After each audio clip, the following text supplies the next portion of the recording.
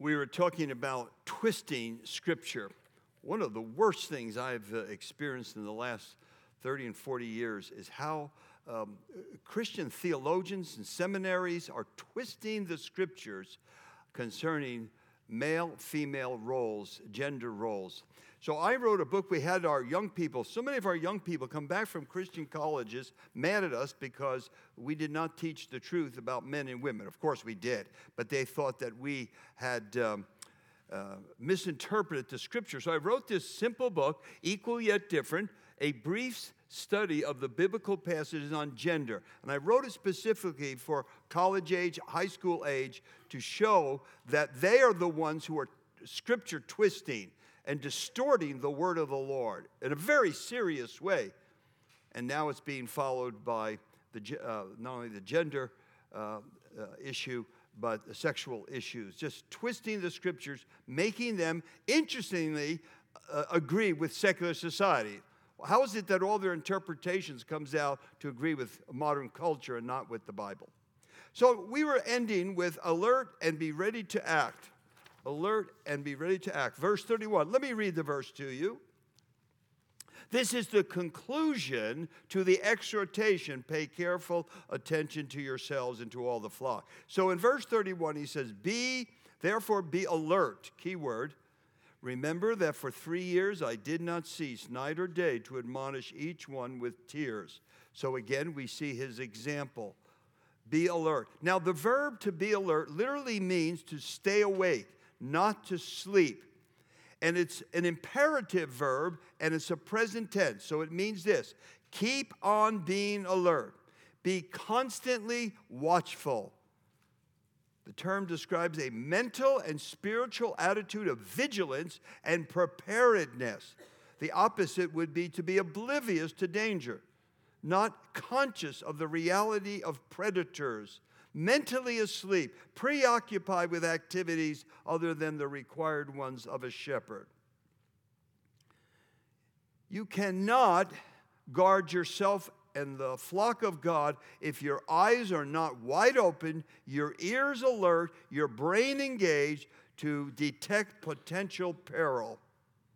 You can't go sleepwalking in our day. There's no time today for a sleepy church. If you're a sleepy church, you will be washed away in the secular tsunami. And you can just say goodbye to your children right now. David Gooding says, unceasing vigilance is the essential requirement of a shepherd. Now, Paul gives his own personal example, again, to show them what he means by be constantly alert. Here's what he means by that. He's actually a case study of alertness. He says here, remembering that for 3 years I did not cease night and day to admonish everyone with tears.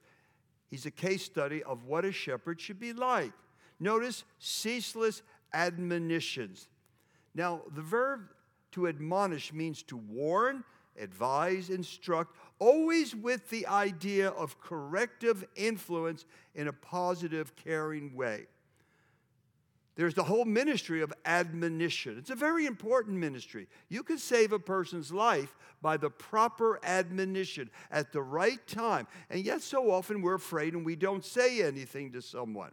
When we need to speak up, you shouldn't be drinking like that. You shouldn't be watching those kind of shows. Let me tell you why. That is what people need, admonition. Paul said, the whole time I was with you, from the first day I landed there, I admonished you day and night about the problem of Scripture twisting and false teachers from without and within. The all too common problem is the tendency we all have to be inattentive to important things, to fall asleep, to get preoccupied with the wrong things, and we miss what is Satan's very attack upon us and upon our church. We're oblivious. Notice he does this to every single person, to every single one. Everyone. He didn't miss anyone. And then he did it with tears, with great emotion. He had seen the terrible things that false teachers had done to the churches, particularly the churches of Galatia. And so he had this ministry of warning. With tears tells me it wasn't done in a harsh, crass way that would just unnecessarily hurt people. He had a watchful eye. Now, from this verse, we learn the ministry of watchfulness, admonition, constantly doing it, not being naive. How do you stay alert? Well, one of the ways you stay alert is to be aware of current issues, cultural trends. I have certain podcasts I listen to every day. There's certain magazines and books I read. Because I don't have time for all of these cultural changes, the newest is the truest, and all the things that are happening so rapidly, I have to have people help me to know what's going on. You know, if we who are older and are leaders of the people of God don't know, remember the younger people have an antenna and they're picking up on the culture. And they're more affected by the culture than we are. So we do it for them. Do it for our children, our grandchildren, that we're culturally aware. The American culture is changing at a rapid speed that has shocked everybody. It's almost like a different country.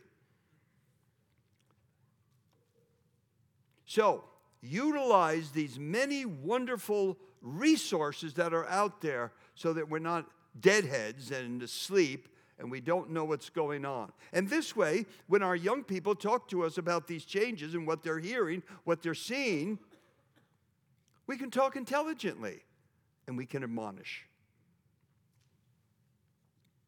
These resources will help you to be more conscientious, knowledgeable, discerning, and awake to these changes. Now, I just want to say something that's not right here in the text. Satan's strategies of lies. Now, none of these warnings, none of these words that Paul gives of alarm mean anything unless there is a real enemy. Either that or Paul is a sort of a paranoid, delusional guy who sees imaginary adversaries all around. No, there is a real Satan. There is real demonic hosts. There is real doctrine of demons. These are real things. What he's talking about here is based on the fact that there is an angelic world that has fallen and against God. We're in a war. It's the oldest war in history. Satan against God, his people, his Messiah, and his prophets. Paul describes it in Ephesians 6 better than any other place. Cosmic powers, spiritual forces of evil in heavenly places, schemes of the devil, flaming darts of the evil one. Now, no one knew the ministry of Satan better than the Lord Jesus Christ. No one. In fact, if there is not a Satan, Jesus is not the perfect Son of God. The Bible says the reason the Son of God appeared was to destroy the works of the devil. Jesus was tempted in the garden. In the wilderness. Jesus described Satan better than anyone has ever described him. Jesus understood Satan better than anyone. Jesus said this, John 8:44. Jesus said, he's the father of lies. And he's the murderer. There it is. Satan is a killer. He's a liar. And the philosophy and strategy of Satan is to flood the world with lies. Philosophical lies, religious lies, economic lies, political lies, biblical lies. That's his job. That's his strategy. He's a liar. And that's why twisting Scripture is lying and perversion of truth. He hates truth. He hates Christians. He hates the Bible. He hates every word in the Bible. And he's done everything he can for thousands of years to destroy the Bible. Now, Paul minces no words about these people. He says, for such men are false apostles, deceitful workmen, disguising themselves as apostles of Christ. And no wonder, for even Satan disguises himself as an angel of light. That's right, he's a professor, a writer, he's a very, very popular speaker. So it is no surprise if his servants also disguise themselves or masquerade themselves as servants of righteousness. So the conclusion is, be alert, be awake, be vigilant, be alive, be fully alive, not half alive. Don't be a sleepy Christian or a sleeping church. You will be washed away. Now, you would think at this point, Paul is done. He's basically said what he's wanted to say. Wolves are coming. From without, from within, be alert. You're responsible now. The people's blood will be on your hands if you don't warn them. But he's not done. I thought you were coming up here to help me. I didn't win any prizes, you know. I feel sort of slighted.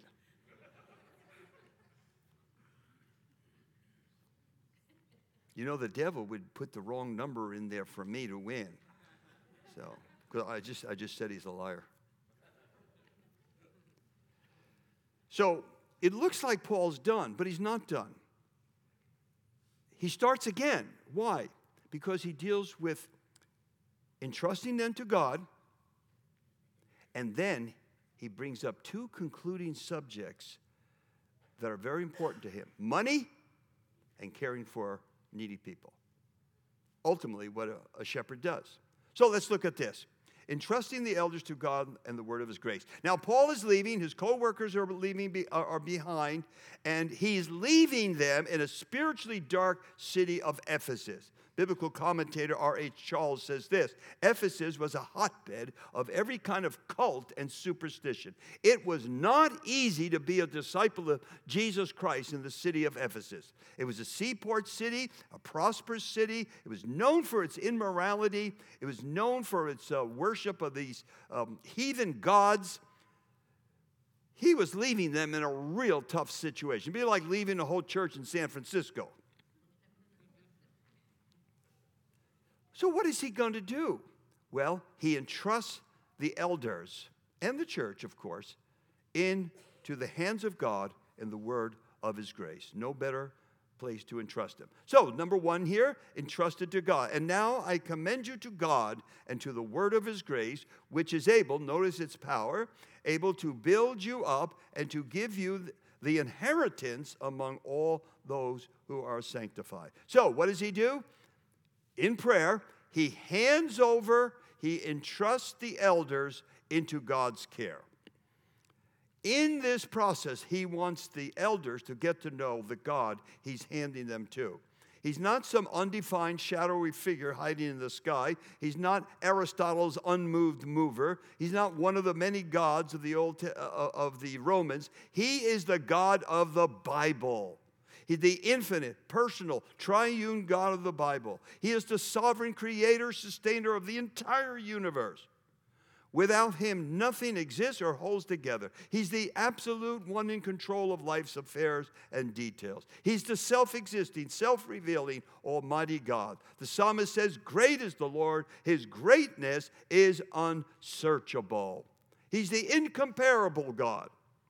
He says, that's who I'm handing you over to. He's the God who could take care of Israel for 40 years in the wilderness and feed them and clothe them and care for them in a desert. He wants nothing more than that these elders will get to know God, to know the knowledge of God, and to know Old Testament theology, and know his attributes and his love, and know his faithfulness. He's a covenant-keeping God. He always keeps covenant. And so he's teaching the elders here the fundamental principle that every child of God must learn and relearn throughout life, and that is daily, moment by moment, trusting God. I'm leaving, you're in a dark city, but I put you in God's hands. Best safekeeping there is. But you got to know God. You have to know what he's like. That's why you need your Old Testament. Now, they had the Old Testament.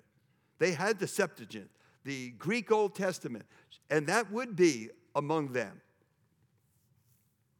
Some of these people were Jews, and they may have been most likely raised in the synagogue, and all their life had heard the great stories of the Old Testament, the great covenants of the Old Testament, the great prophecies of the Old Testament. So they had quite a bit of knowledge. Shouldn't think they're just ignorant people. But they still had to learn to trust God. Daily, moment by moment, rest in his hands for safekeeping. Then he entrusts them to the word of his grace. It is the divine power of God working through the word of his grace. It will do two things: able to build them up in the faith. Now listen to this one. And it can give them an eternal inheritance shared among all the saints. Now that's pretty powerful. Everyone likes an inheritance. Is there anyone here who would not like a nice inheritance? You know, I once got a letter from an aunt, and I totally didn't expect this. It was an inheritance. And I opened it up, and it's from New York State. It's an inheritance. Oh, Marilyn, come over here. We have an inheritance. It could be millions. Who knows? Well, by the time the New York State taxes and the lawyers and the banks took their fees, there wasn't much left. Maybe a couple nice dinners.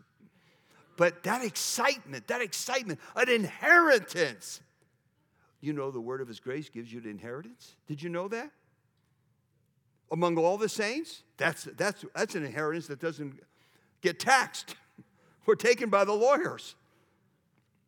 It can give you an eternal inheritance among all the saints. And, okay, Paul's leaving, the great theologian's leaving, the great leader's leaving, but it can build you up. It can not only sustain you, but make you stronger for the battle. I like what R.C. Sproul wrote about the power of the word. Listen carefully to this. I think the greatest weakness in the church today is that almost no one believes that God invests his power in the Bible. Everyone is looking for power in a program, in a methodology, in a technique, in anything and everything but that which God has placed his word. He alone has the power to change lives for eternity, and that power is focused on the scriptures. So, Paul hands them to God, the great God of the Bible, the incomparable God, the true God, the only God, and he hands them to the scriptures. And they will build them up and give them an inheritance. With that, he leaves. Now, again, as I said to you, this would be the perfect place to end the sermon. But he picks it up again. And he talks about maintaining financial integrity. Now, this from the Old Testament is something common. When someone is departing, like Samuel was departing, they will normally make some disavowal of money. And Samuel said to the nation of Israel when he was leaving them and too old to serve them, he says, I took nothing from them. No one can point the fingers that I took a goat or a mule or anything. That's what Paul's going to do here. Money's a very big thing in the religion. Religion and money don't mix, they say. So what Paul is going to do here, he's going to disavow all greed. He says something very powerful. I coveted no one's silver or gold or apparel. Now, nothing is apt to bring more sinister charges against the servant of the Lord than how he handles other people's money. Paul was very cautious about this. So his farewell includes a disavowal of any kind of greed or exploitation of the flock. Now, he says something extremely powerful here. He doesn't say, I took no one's money. He didn't say that. Notice that. He did take money from the Philippian church. We know that. What he says is something far more powerful. He said, I did not covet. I was not greedy for silver or gold or even for clothing. Now, in the ancient world, clothing was a way you told a rich person. Most people made their own clothing, but clothing was very, very expensive. He said, I didn't even covet. Notice that. I didn't even covet clothing, which was of great value. Paul was not motivated by dollar signs. He didn't see people as dollar signs. Instead, everything cost him. This is such contrast to our modern prosperity preachers. The contrast is total.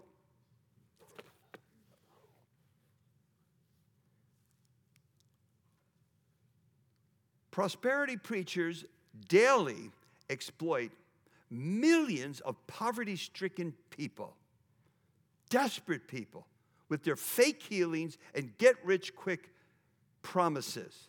Without shame, these so-called servants of the Lord spend other people's money lavishly. They fly in private jets, stay in expensive hotels. One hotel was $24,000 a night. Spend thousands of dollars on rich food and drinks and wear luxurious gold and silver jewelry, buy the most expensive clothing, own lavish mansions and cars.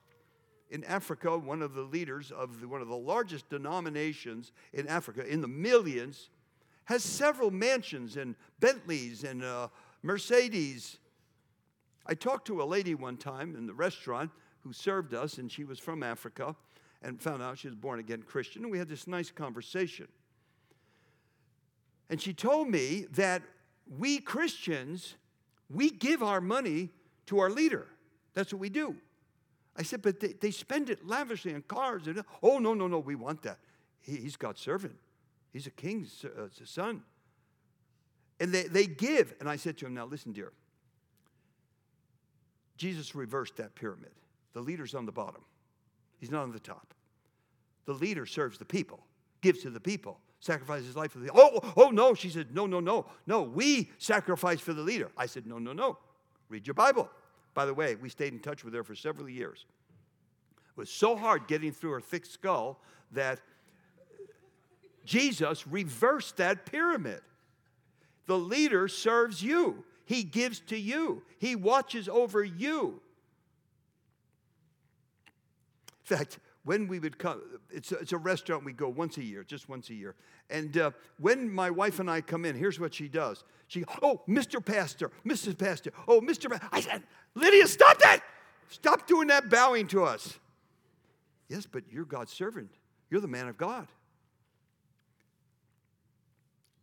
It's so much a part of their culture. Paul is exactly the opposite. He gives himself. He pours himself out. He's going to say here in a moment that he even worked with his own hands and he gave to other people. That brings us to the next point. Working with his own hands. Paul appealed to this unusual aspect of his work. You yourselves know, third time he said this now, third time he brings up his example, that these hands ministered to my necessities and to those who were with me. In other words, Paul provided his own livelihood by manual labor. Something that had to do with leather work. He was not less an apostle because he had a job and supported himself. In fact, 2 Thessalonians said he did it to be an example of hard work and industry, and that Christians should not be lazy. And not only, by the way, anyone could say, I coveted no one's silver or gold. Anyone could say that, but he proved it by going out and working and providing his own livelihood. This wasn't empty words, religious words. They knew this. He said, you yourselves know that these hands ministered to my necessities. You saw it with your eyeballs. And not only did he support his own needs, he did this for a number of reasons. But he gave to his co-workers. Now, effective leaders know how to multiply themselves. And Paul was multiplying himself by having people like Timothy and Titus and Epaphroditus, sending them out all over Asia Minor. That's why Ephesus was a mission center. So he multiplied himself by sending these people out. His co-workers. That's quite a testimony. Quite a testimony. He's no phony preacher. No phony religion. There's a lot of phony religious people out there. They always want to get on television. You ever notice that? And you know why? Because that's where the money is. That's where the suckers are. Watching TV. Listening to TV preachers. Then helping the weak. Helping the weak. So, first thing, disavow any greed, covetousness, ripping people off, fleecing the flock. I had nothing to do with that. I earned my own living. I worked with my own hands. In all these things, I have shown you that by working hard in this way, we must help the weak. So this is the second major point. First, financial. Second, he'll bring the financial up again. But the second is, part of shepherding is helping weak people. This is his final point. Paul Paul was not only greedy for money, but he was big-hearted and compassionate, eager to help the poor and the needy. Remember when he met with Peter, James, and John, and they said, would you help the poor in Jerusalem? A lot of poor people. Would you help the poor? Paul said, I was eager. The very thing I was eager to do, help the poor. And he made that great trek across the Western world to bring that money to the poor there. Now, if you look carefully at these words, Paul again is seizing opportunities to present his model to them. He is showing the value of hard work and the duty of compassionate care for those in need.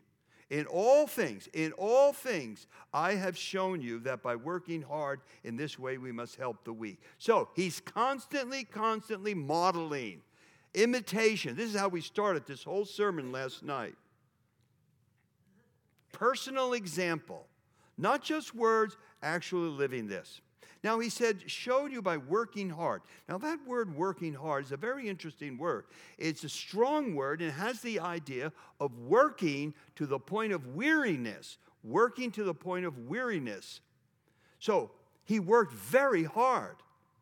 Manual labor, preaching the gospel. No lazy man in Paul.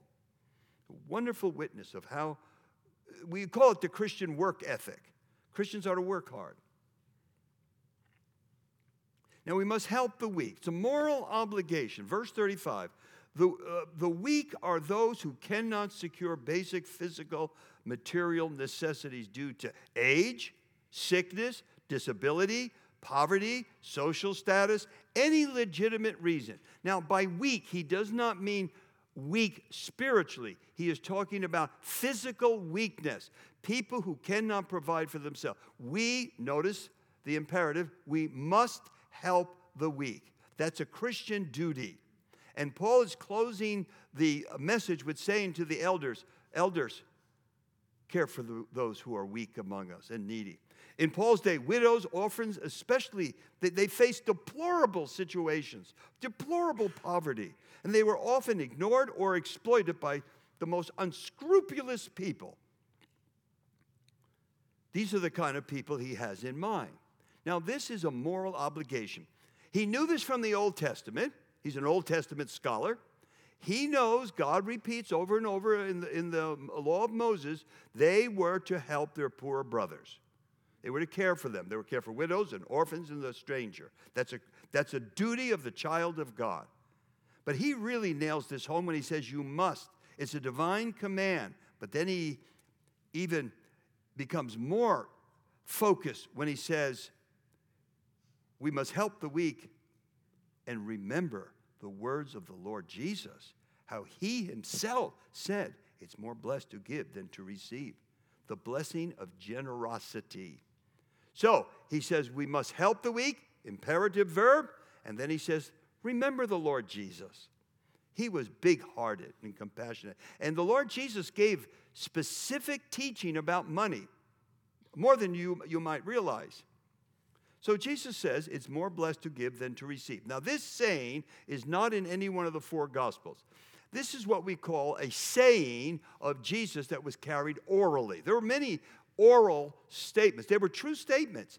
Now, this is a beatitude. Paul picks up this beatitude that Christ gave and he brings it right into Scripture. But it was given by Christ. The Lord Jesus said it's more blessed to give than to receive. That is the principle. Now, I might want to say to you, if you look at the teachings of Jesus, he gives the greatest financial advice ever given.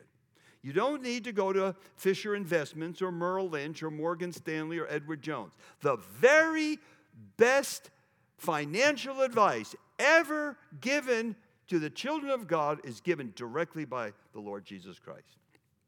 Now, most of you don't realize that I am a financial investor and a counselor. I'm with the company Jesus Eternal Life Investment Company. We give 100% returns, 100, and it's eternal and it's secure. The Jesus School of Finances and Investment. And that's what Paul is saying here. Paul got his teaching about money from the Lord Jesus Christ. Jesus provided his people with the wisest financial advice ever given. Invest your money and time in eternal treasures in heaven. Not in earthly treasures, which are not eternal and they're not secure. Moreover, Jesus warned us of hoarding money, hoarding wealth, putting wealth at the center of one's life, at the center of your heart. Jesus, the Apostle Paul picked up on all this teaching, and he lived this. He lived this here. He provided for himself, he provided for others, and he had a big heart and a big hand, open hand to those who were needy. That's what the Lord Jesus was like, and that's what we're to be like. We're to be generous people, never misers. Christians should never be misers, just all caught up worrying about their money and all these different things. So I do have a wealth manager. I don't have a lot of money, but we have a brother that takes care of our wealth. So over the years, you know, we have these crises, like the 2008 crisis. It was a pretty big crisis in the financial market. Most people lost 40, 50% of their money. And we're having a crisis now. If you have any money invested, you know you're not getting much. So every time we have these crises, every couple of years, I will call my investor, and I'll call him, and I'll say, Rufus, how are you doing? How are you taking this? So the last crash we had here, we're probably still having it, I called up Rufus, and he said to his wife, you watch, Alex is going to call, and he's going to be the only person to ask how I'm doing. Everyone is mad at me because I'm losing money. And I said, Rufus, I actually don't think about this. That's your job. I want to know how you're doing. You're a wonderful brother in the Lord. And I really don't worry about it. I don't. It's up to the Lord. The Lord gives and the Lord takes away. Blessed be the name of the Lord. I like what John Bunyan said. The soul of true religion is the practical part. The practical part. The gospel affects our wallets, our possessions, and our bank accounts. Faith and finances go together. We should model in our church generosity, open-handedness, not being neurotic about every up and down in the market. Because we're told by the Lord Jesus, it will rust, it will go away, moths will eat it, people will steal it, but not eternal treasures. Where your treasure is, that's where your heart will go. Jesus warned very severely against greed. So he ends his sermon to the shepherds, remember the weak. Because it really is more blessed to give than to receive. I always think Christmas is a wonderful time to see this principle. It's more blessed to give than receive. Parents love to give to their children, right? They give things. But what do the children do? They're so full of greed. They come around the Christmas tree. You gave him that, and you didn't give me that? Whoa, what kind of parents are you? Oh, they're so greedy. Oh, they're greedy. So worried they might be gypped, right? Right? Now, hopefully you mature in life, and you don't do that at Christmas time, but you give, and you love to give, and it's blessed to give. And you do that with the Lord's servants, and you do that with missionaries, and you do that with brothers and sisters who are going through a very hard time. It's so blessed to hand them some money. They used to have this thing, I don't know if you do it here. I would think it would still be around here, where the brother handshake. Do you remember the brother handshake? And so, Stephen, come up here. Don't look at your Bible. Come up here. Brother, I really enjoyed your preaching. And what's in there right now? It's a $20 bill in there. Oh. Thank you, dear brother. Really appreciate it. Okay, go sit down. Bring me some more money. The brother handshake. That used to be a common thing. I would go preach at a church like this. I don't want you to do it. And people would come up, and there would be some money in their pocket. Brother, thank the Lord for the message today. And I found people in those days a little more concerned. Today, you walk in and walk out. Let's be attentive to those in need.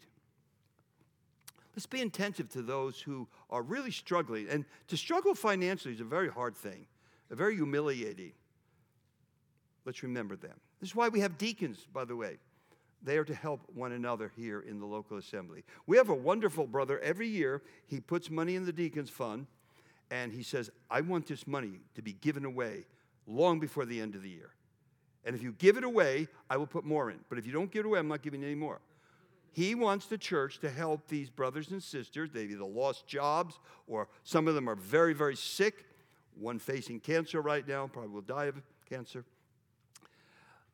They're in need. This is the weak. This is the weak. Good shepherding cares for the weak.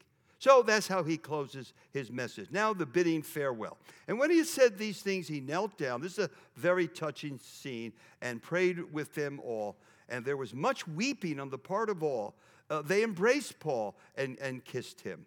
What a scene. What a man he must have been to inspire this kind of love and devotion. I read an article about a year ago, and the article was "The Lonely Pastor at the Top of the Pyramid." I said, well, his own fault. Paul was not a lonely man at the top of the pyramid. He was a loving man, a kind man. He was a relational man. He loved people and relationships. It wasn't a top-down organization. It was a brotherhood. Paul's a great example. He was not distant. He was not impersonal. He developed deep, close relationships with people like Timothy and Titus and others. These men, they must have been in a wonderful relationship with them because they're crying. These men are crying, and they're falling down. They're embracing him. They're kissing him. They loved him. He inspired them. I said that to you the first night. Paul not only preached well and managed well, he inspired people. That's even more important, that you change people's lives. People say, I want to be more like that. And then they close with prayer. Well, it's the only fitting way to conclude such a meeting. The prayer shows humility, it shows dependence, it shows reverence before the throne of God. That's their ending. They pray together. And then they walk him to the ship. What an emotional scene. You know, so often Paul is misrepresented as some kind of woman hater, some kind of fellow that just wants a lot of rules and regulation, a lofty rabbi. That's not the picture you get here. You get someone who has great emotion and great relationships and an enormous amount of love and generosity to others. That's the true picture we're receiving here. It's because people don't like his teaching, which is Christ's teaching, that they think he's this stern, narrow-minded rabbi. They don't realize Paul wrote more about love than the Apostle John. Did you know that? He wrote more about love. He wrote that great passage, 1 Corinthians 13. Nothing else like it in history. This is the true Paul. Let's follow this example, because that's what he wants us to do. Let us pray. Lord, we thank you for the example you have provided to us in the great apostle, your servant, your chosen servant, and how dedicated he was to our Lord Jesus and dedicated to brothers and sisters, dedicated to following the teachings of our Lord. Help us to follow this example. In the name of our Lord, amen. It's been great to be with you. Tomorrow I'll have I was going to go to a fourth time on this, but many of you won't be here tomorrow, so I thought I would just do a different sermon tomorrow. And remember, are there a few more books left, or are they all gone now? We brought some others in. They're all gone.